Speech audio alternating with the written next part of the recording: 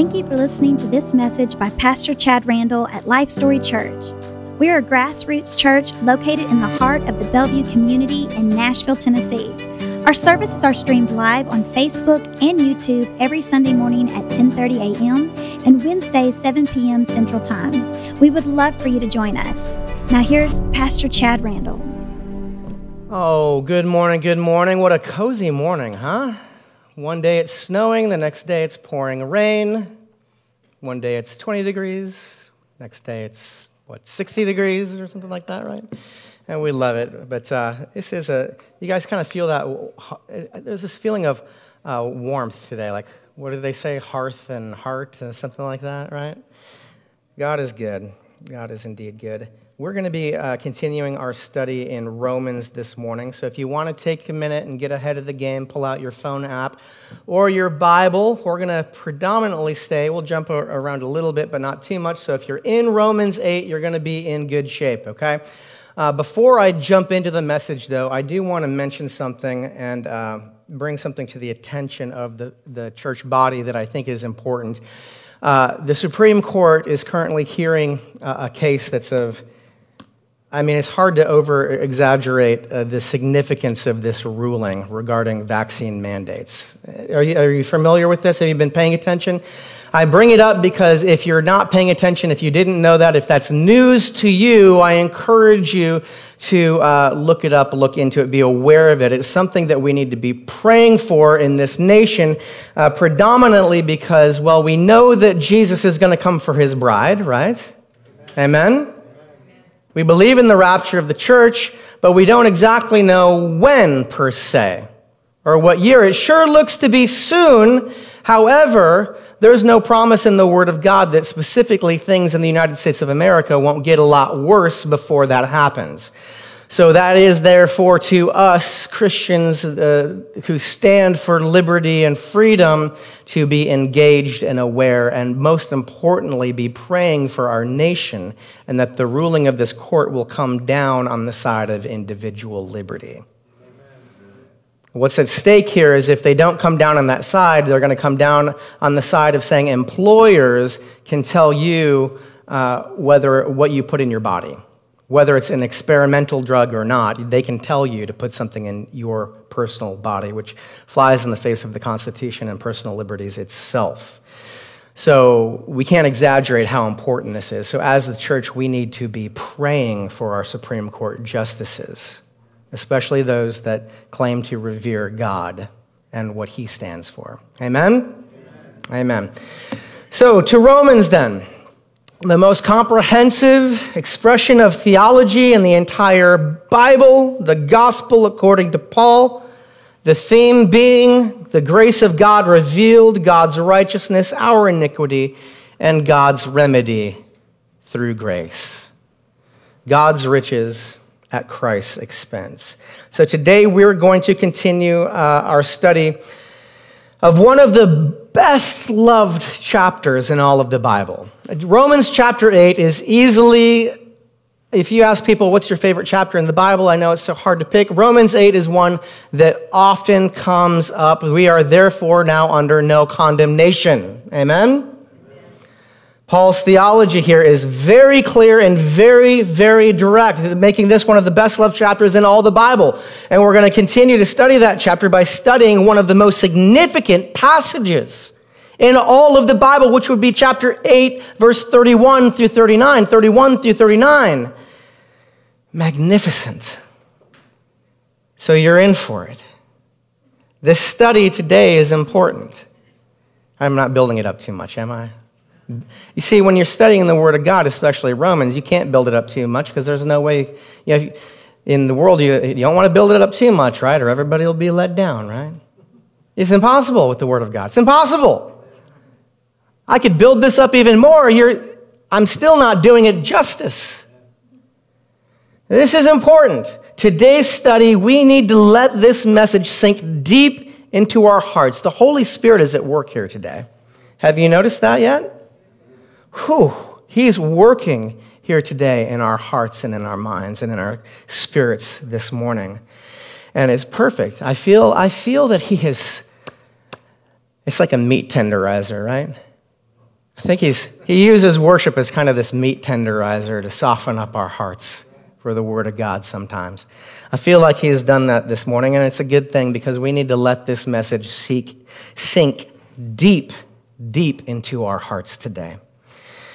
The sermon subtitle, main title of this series, obviously, Romans, the grace of God revealed. Today's subtitle is God's everlasting love.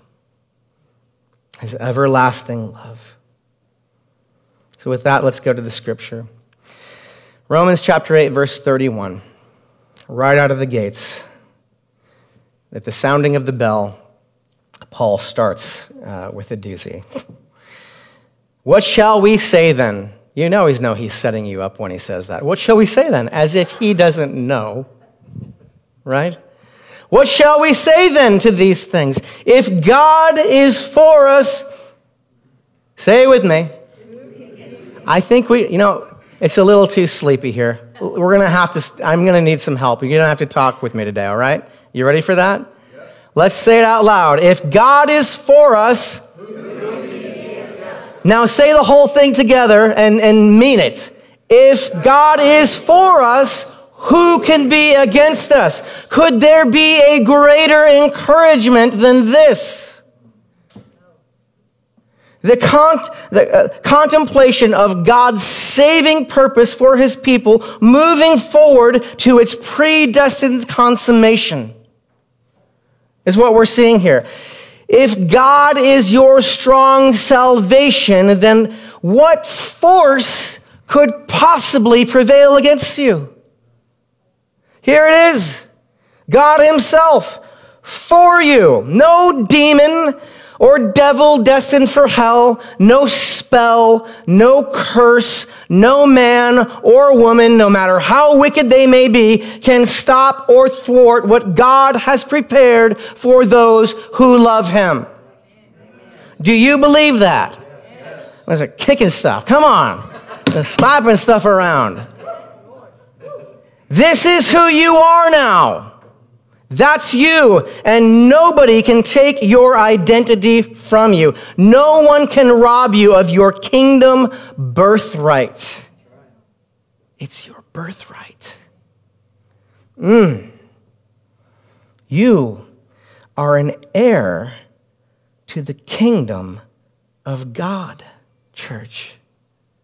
You're an heir to the kingdom of God, and he is for you. Even the most mature believer at times questions that. In a valley or a time of silence, it feels like God is silenced, perhaps. You're not getting the answer as quickly as you'd like. Things are difficult. You wonder, does he even see me? Well, he sees you. Do you take your eyes off of your child ever really, parents? I've often said that the victories that Satan gets in our lives, the only victories that Satan gets in our lives are the ones that we give him. Said that many times to you, haven't I? But he doesn't get your identity, church, no matter what you do or don't do. You've got to understand. If you sow the wind, you'll reap the whirlwind, and he'll laugh as he watches the spectacle. But there is nothing that he can do, to take your identity as a child of God from you. You hear me? No enemy can take that from you today. No enemy. Let that sink into your heart today. Too many believers, they live their lives with the unhealthy expectation that God isn't for them. Truly. Or that he won't be for them if they fail to live up to expectations, or if they have messed up too many times, right? It wasn't too long ago that I gave you guys a challenge, about 6 months ago. Who knows? Maybe it wasn't that long, but the way time goes. It wasn't too long ago I gave you guys a challenge, right? I said, go talk to 10 people, ask them just if they're going to heaven, right? Because so many people just think that they're going to heaven, not truly understanding the gospel. I assumed that a lot of people would come back and say, yeah, no, a lot of people told me they thought they were going to heaven because they're just a good person, right? Well, the opposite didn't happen, didn't it, Chris? The opposite happened. People would say, Chris in particular was one who called me with the results and said, everybody's saying they're not going to heaven because they know they've messed up too much. They know the truth and they don't live by it. They've messed up too much. Church,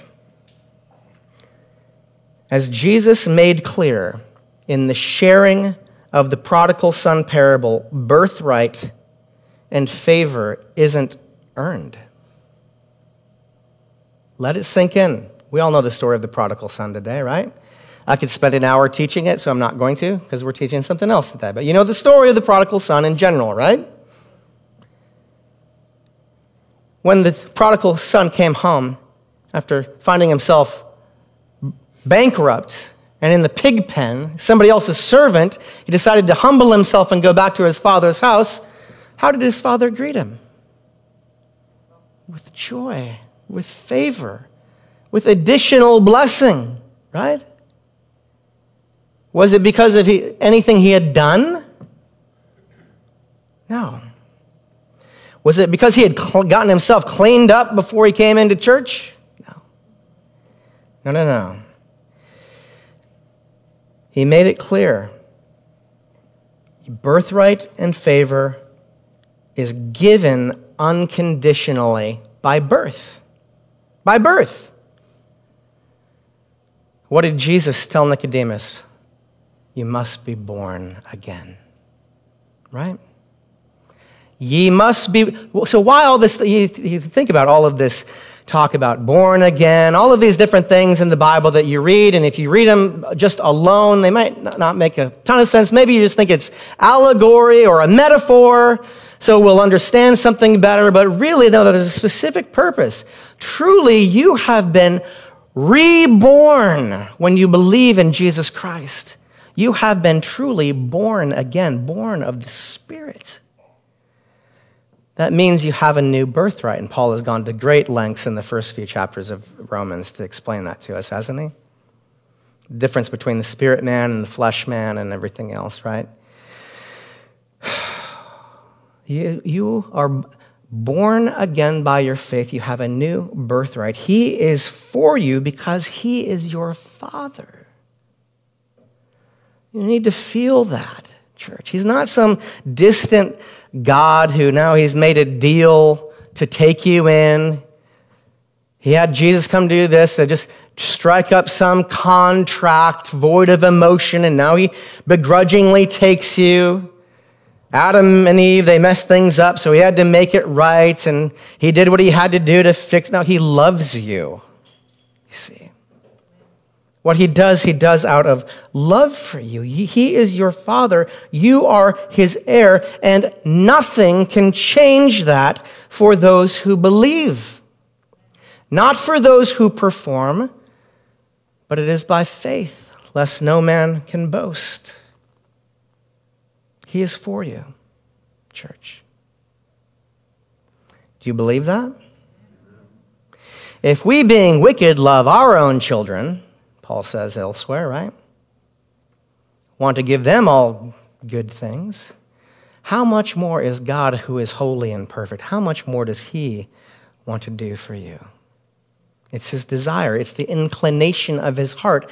Grace itself, for the Hebrew interpretation of that word, implies that he is reaching down to us. Of all of the deities in the world, the false deities. You say all of the religions in the world, there is one religion where God doesn't just sit back and desire his people to come kiss his feet, wash his feet, make themselves good enough for him, do for him. This is the only one where Jesus washes the feet of the disciples. The pattern for leadership in the Christian church right there. He is for you. And if he is for you, who can be against you? Verse 32. He who did not spare his own son, but delivered him up for us all, how shall he not with him also freely give us all things? God's love for you, church, it was supremely manifested in the sacrifice of his Son on your behalf. That happened. That happened. If he is willing to do that for you, Paul makes the point here, if he's willing, I should say it like this, if he's willing to do that for you, my goodness, what good thing will he withhold from you? Think about it. All things, he says. It's reminiscent to me of Matthew chapter 6, verse 33. When Jesus says, but seek first the kingdom of God and his righteousness, and all these things will be what? Added unto you, right? In the context of that chapter, which I'm not putting up because we're not going to study it, but in the context of that passage, he's talking about how we shouldn't worry. You know? It's easy to worry nowadays, right? With all the fear propaganda everywhere. Everywhere. It's no secret that I'm a sports fan, right? Football fan. It's on this stinking football shows. It is. The fear propagating, and then they bring it, and they give you you're unexpecting, and here comes the lecture about getting the jab and everything else, and how bad the athletes are if they don't get it, and it's totally one-sided, right?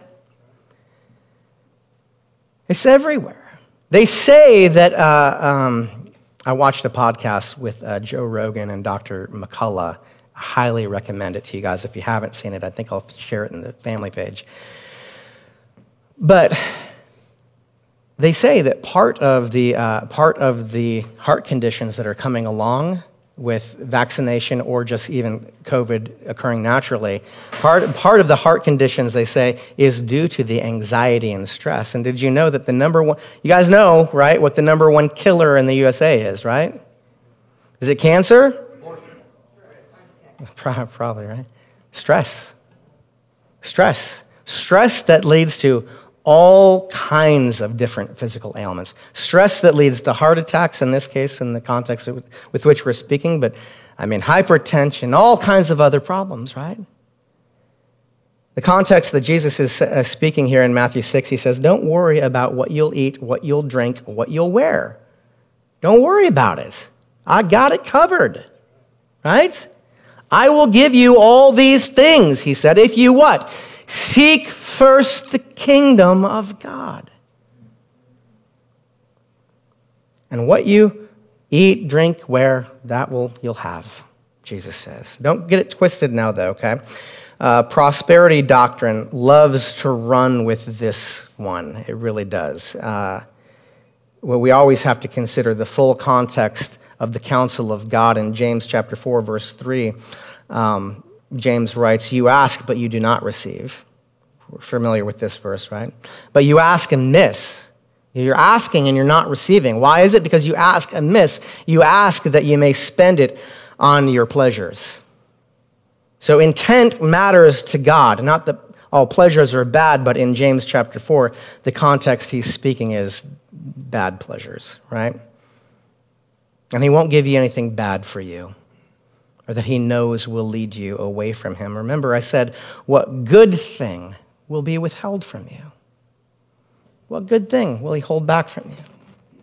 Let's keep reading, verse 33. Who shall bring a charge against God's elect? Who? It is God who justifies. Paul now for a moment envisions the situation here in terms of a court of justice where the believer stands to be judged. I want you to imagine in your mind's eye. All right, are you there? You're in the courtroom. Are you imagining it? You're in the courtroom. You are standing to be judged. But who will dare come forward as a prosecutor? This is the context with which Paul speaks here. God himself, the judge of all, has pronounced an acquittal over you. And justification. Who, therefore, can call his sentence decreed on you into question? The prosecution may as well not even show up, is what Paul says. Who? Who will bring a charge against God's elect? Do we have any of God's elect in this room? Yeah? Who will bring a charge against God's elect? It's reminiscent of John chapter 8, verse 10, when Jesus says, "Woman, where is your accusers?" Right? Where are your accusers? Where is your accuser, elect? You know, as bad as we are sometimes at listening to the Holy Spirit, and can we admit that we're bad at listening to the Holy Spirit sometimes? Huh? And you know, when you realize that he was speaking to you, telling you something, and you didn't listen, and you realize it's like, oh, isn't it the worst? As bad as we are sometimes at listening to the Holy Spirit, we sure are good at listening to the accuser of our souls, aren't we? We sure have a penchant for doing that, don't we? I mean, seriously. You know, Satan is identified as the accuser of God's people in Revelation chapter 12, verse 10. He's the accuser. His accusations that your flesh man knows that his accusations, they are valid because they're based on the believer's sinfulness and defilement. But guess what? Satan's accusations will be thrown out of court. If the Holy Spirit is bringing conviction to you, if it's the Holy Spirit, if he's bringing conviction to your spirit with the express purpose of correction and sanctification, you listen up and you listen good. All right? But if it's the accuser, I don't know who I'm talking to here this morning. I'm talking to somebody. If it's the accuser reminding you of your failure and how far you fall from meeting the standard, and he has many mouthpieces to be that accuser, by the way, doesn't he? It's not always just an invisible demon whispering in your ear. He loves to use family, friends. If it's the accuser telling you that God isn't for you, how could that be? How could he be for you? You know who you are. If it's the accuser telling you that you aren't worthy, you should know you're not worthy. I want you to tell him to shove off. Amen? Tell him to shove off. Tell him, who are you who accuse me? God is my judge. Amen? Tell him it's God that justifies me. Who is he who condemns? Verse 34. Verse 34. Who is he who condemns, Paul says? Who shall bring a charge against God's elect? It is God who justifies. It is God who justifies. Verse 34. Who is he who condemns? It's reminiscent of Isaiah chapter 58 through 9. I want to take a moment and read through that. Who is he who condemns? Isaiah 50 verse 8 through 9 reads, he is near me who justifies me. Who will contend with me? Let us stand together. Who is my adversary? Let my adversary come near me. Whew. Hey, man, I got chills when I said that. Oh, you want a piece of this? Verse 9. Surely the Lord God will help me. Verse 9. Surely the Lord God will help me. Who is he who will condemn me? Indeed, they will all grow old like a garment. The moth will eat them up. Verse 34. Let's go back to verse 34. Who is he who condemns? Who is he who condemns? You know, there is therefore now no condemnation, by the way, for those who are in Christ Jesus. You might have heard that earlier in this study. It is Christ. Interesting thing here, Jesus is also God's appointed judge. So in this setup, Paul just gave you the visual of God. God is my justifier. God is my judge, painting a picture of a prosecutor who can't even bring charge against you. Jesus, well, we'll get to that. Jesus as your lawyer, essentially. But Jesus is also God's appointed judge in John chapter 5 and in Acts chapter 17. So he's many things to us. We're going to pick up on this theme here shortly. It is Christ who died and furthermore is also risen. Can't remember the cross without the empty tomb. The empty tomb is everything.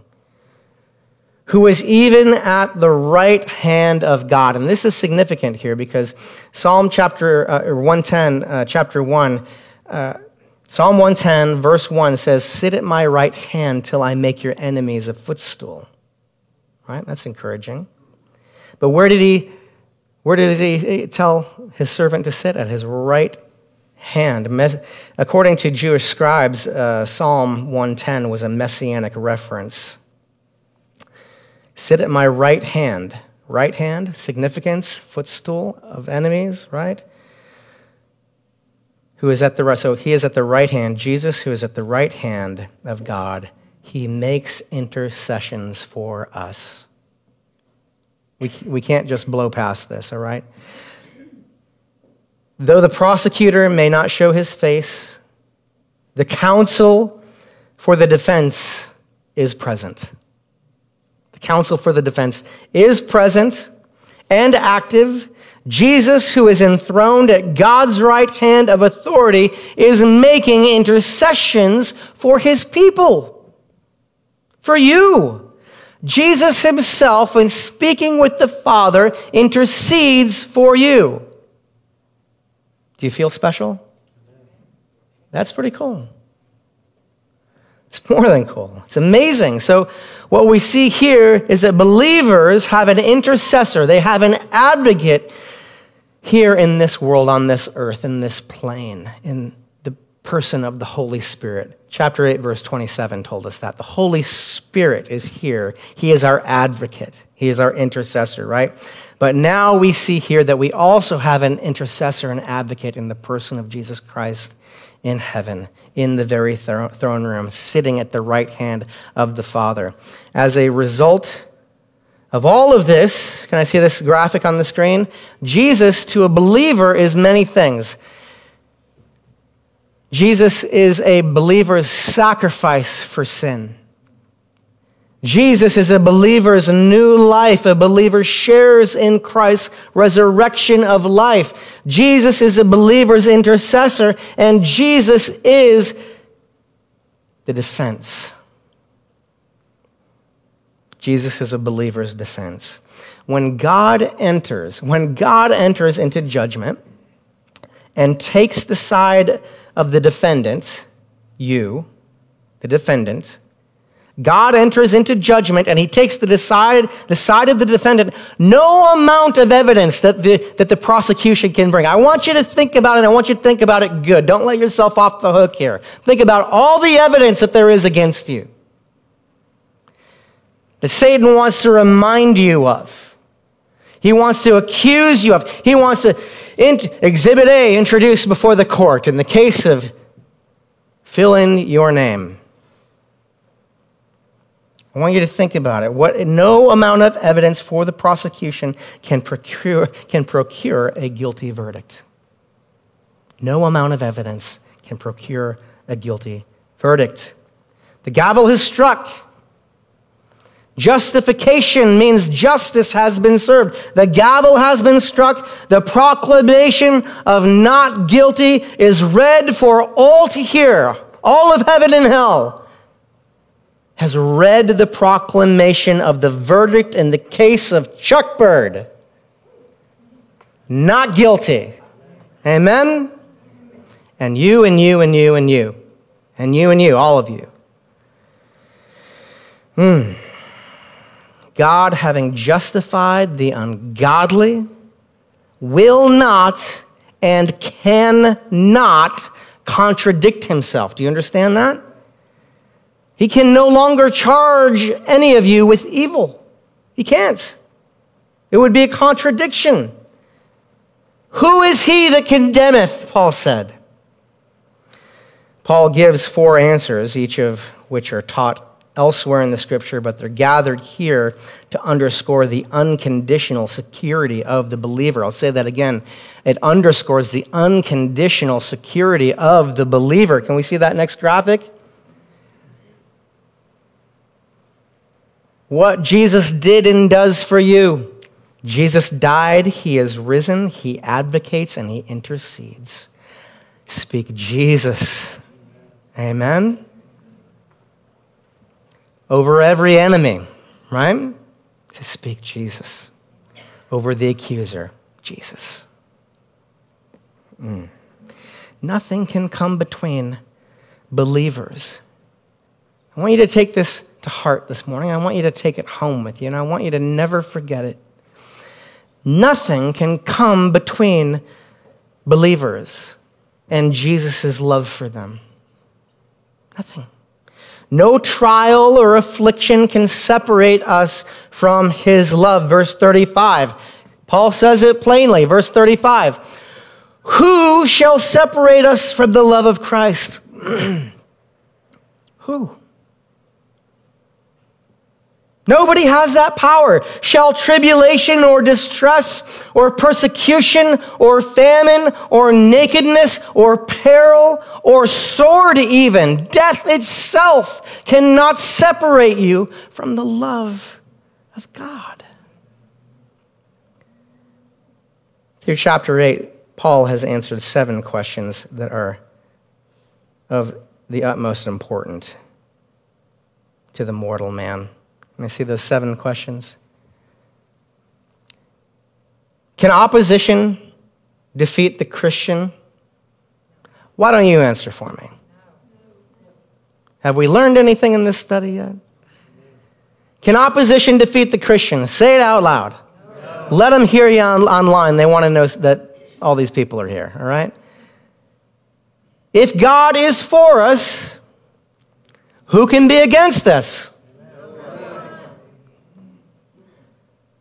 Will we have the resources that we need?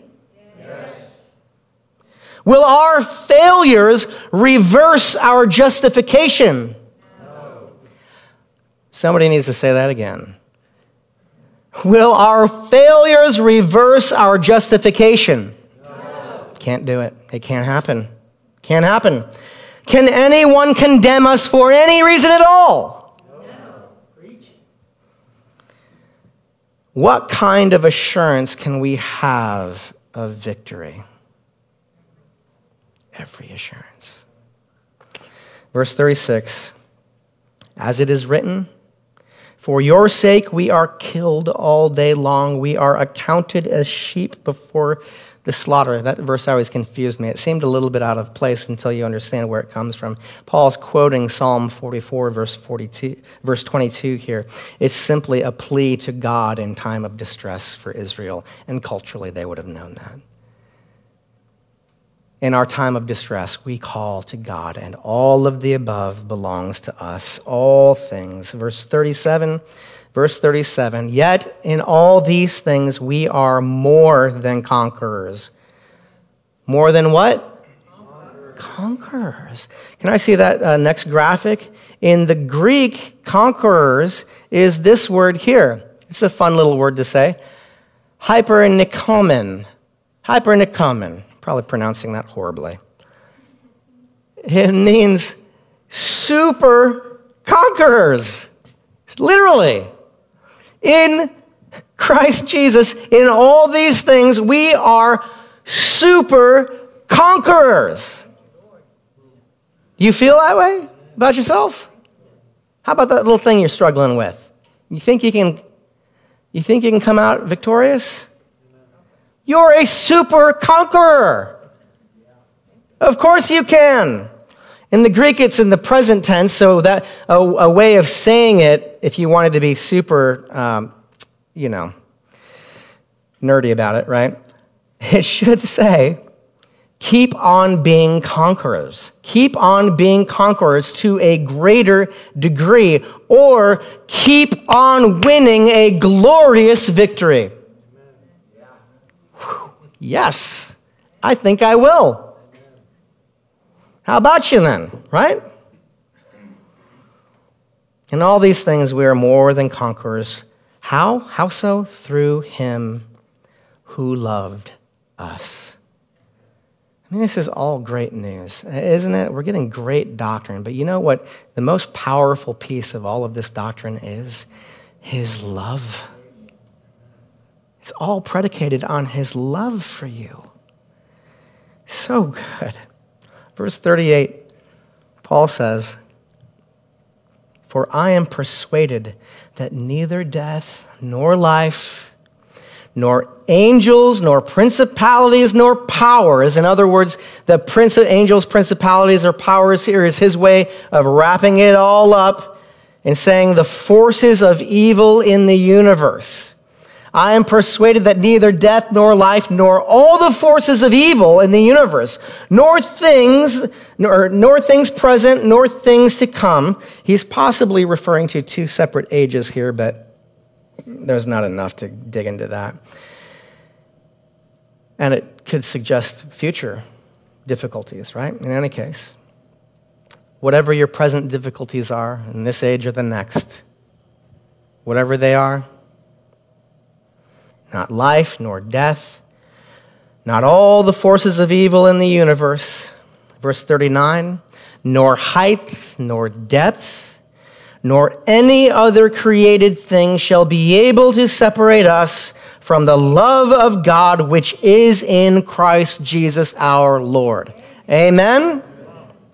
Interestingly here, height and depth were technical terms at the time in astrology and also in Gnosticism. So Paul may have had their technical significance in mind lingually, but if he had, and this is conjecture, but if he had, they would be closely associated to the principalities and powers that at the time were believed to control the movements of the heavenly bodies, especially the planets, and thus to control the destinies of mortals. So it's always a deeper picture, right? But here he plainly says, fate has no power over those whose life is hid with Christ and God, is how he puts it in Colossians 3:3. And there we have it. The chapter 8, it opens with a guarantee of no condemnation for you. There is therefore now no condemnation for those who are in Christ. And it closes with a guarantee of no separation. And Jesus went to the Father and he said, I've not lost one that you gave me. I've not lost one from my hand that you gave me. This chapter should really reprioritize our entire outlook on everything in our lives. It really should.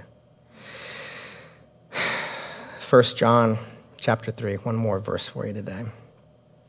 1 John chapter 3, verse 2. John writes, Beloved, now we are children of God. That means you're an heir to the kingdom. And it has not yet been revealed what we shall be, but we know that when he is revealed, we shall be like him. For we shall see him as he is. What an encouragement. F.F. Bruce, scholar of the early 1900s, did a commentary on chapter 8, verse 9, and he said this. Can we see this last quote? Take this home with you today. He said, Nothing in the course of time, nor the expanse of space, nothing in the whole universe can sever the children of God from their Father's love that is secured to them in Christ. Amen? Amen. We'll invite Leith forward, and we'll close here. With every eye closed and every head bowed. How much more do we understand, church? Why love, joy, and peace mark the lives of those who have been justified by faith? Love, joy, and peace, the guilty past canceled, the glory of the future assured, will not be lost from his hand. Eternity secured.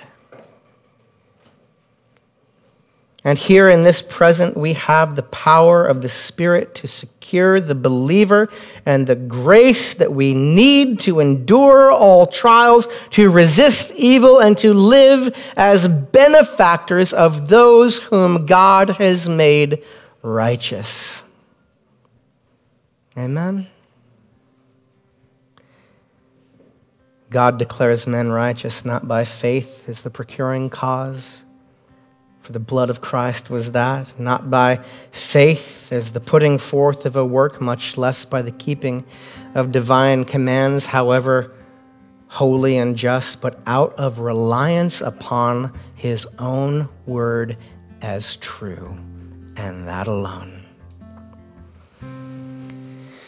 If you're here today and the Holy Spirit has been speaking to you, guiding you, revealing things to you, reminding you of your identity in Christ, who it is that he says you are, reminding you of your true family name, that you are an heir to his household.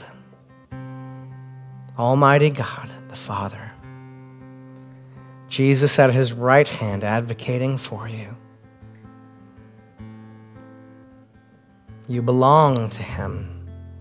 You're of that lineage. You were born again, your birthright. It's your birthright. And as such, there's no condemnation. No accuser can bring any charge against you. God has justified you. The gavel is struck. He's declared you his own, and nothing can separate you from his love. Every eye closed and every head bowed. If you're needing to lay anything down at his feet this morning, just raise your hand and lay it down. Speak it before his throne. Own it. Know it. Know this truth with all your heart. If the accuser has been whispering into your ear, or if he's been using mouthpieces among your friends and family to make you doubt that you are who it is that God says you are by faith through Jesus Christ alone, I want you to tell him to shove off. Push it out of your mind. Say, who is my accuser? It is God that justifies me. Say it, who is my accuser? It is God who has justified me. And the verdict is not guilty. Oh, Lord Jesus, we thank you for your work and the way that you love us beyond our limited understandings. We thank you for your word. It so beautifully explains and teaches us that. Let's pray, church. Heavenly Father, do your work. You see the hearts of your children, your people, God, that you love, God. Let them feel your love and reassurance this morning, God. Give them strength, God, and understanding and knowledge to stand on the identity that you have given them through rebirth, God, into your family. Let them walk as heirs of the kingdom of God with the blessed assurance, the blessed hope, and the authority of the right hand of God. As Christ is at the right hand, so Christ is in you, and you are in him. Let us walk with the authority of knowing who we are in you, who it is you say we are. And let us say with all our hearts, where is my accuser? Get behind me, Satan. Get behind me. My God will make my enemies a footstool. In the name of Jesus, let it be said. And we thank you for your faithfulness, Lord God. In Jesus' name, amen. Let's say our closing prayer as we always do for someone who may be putting their trust in Jesus for the first time, possibly never having understood the true gospel, the simplicity and the beauty. Let's say it out loud. Say, Jesus, I believe that you're God. I believe that you love me, and I love you. I believe that nothing can separate me from your love. No failure, no mistake, past, present, or future, can separate me from the love of God. I believe it, Lord. Spirit, seal my heart. Come into my heart. Sanctify me. Grow me. Lead me. Walk with me as I walk with you all the days of my life. In Jesus' name. And all God's people said, may the Lord bless you, keep you, make his face to shine upon you, go before you, follow after you, walk alongside of you. May you prosper. May you abound in grace. In Jesus' name, amen. We love you guys.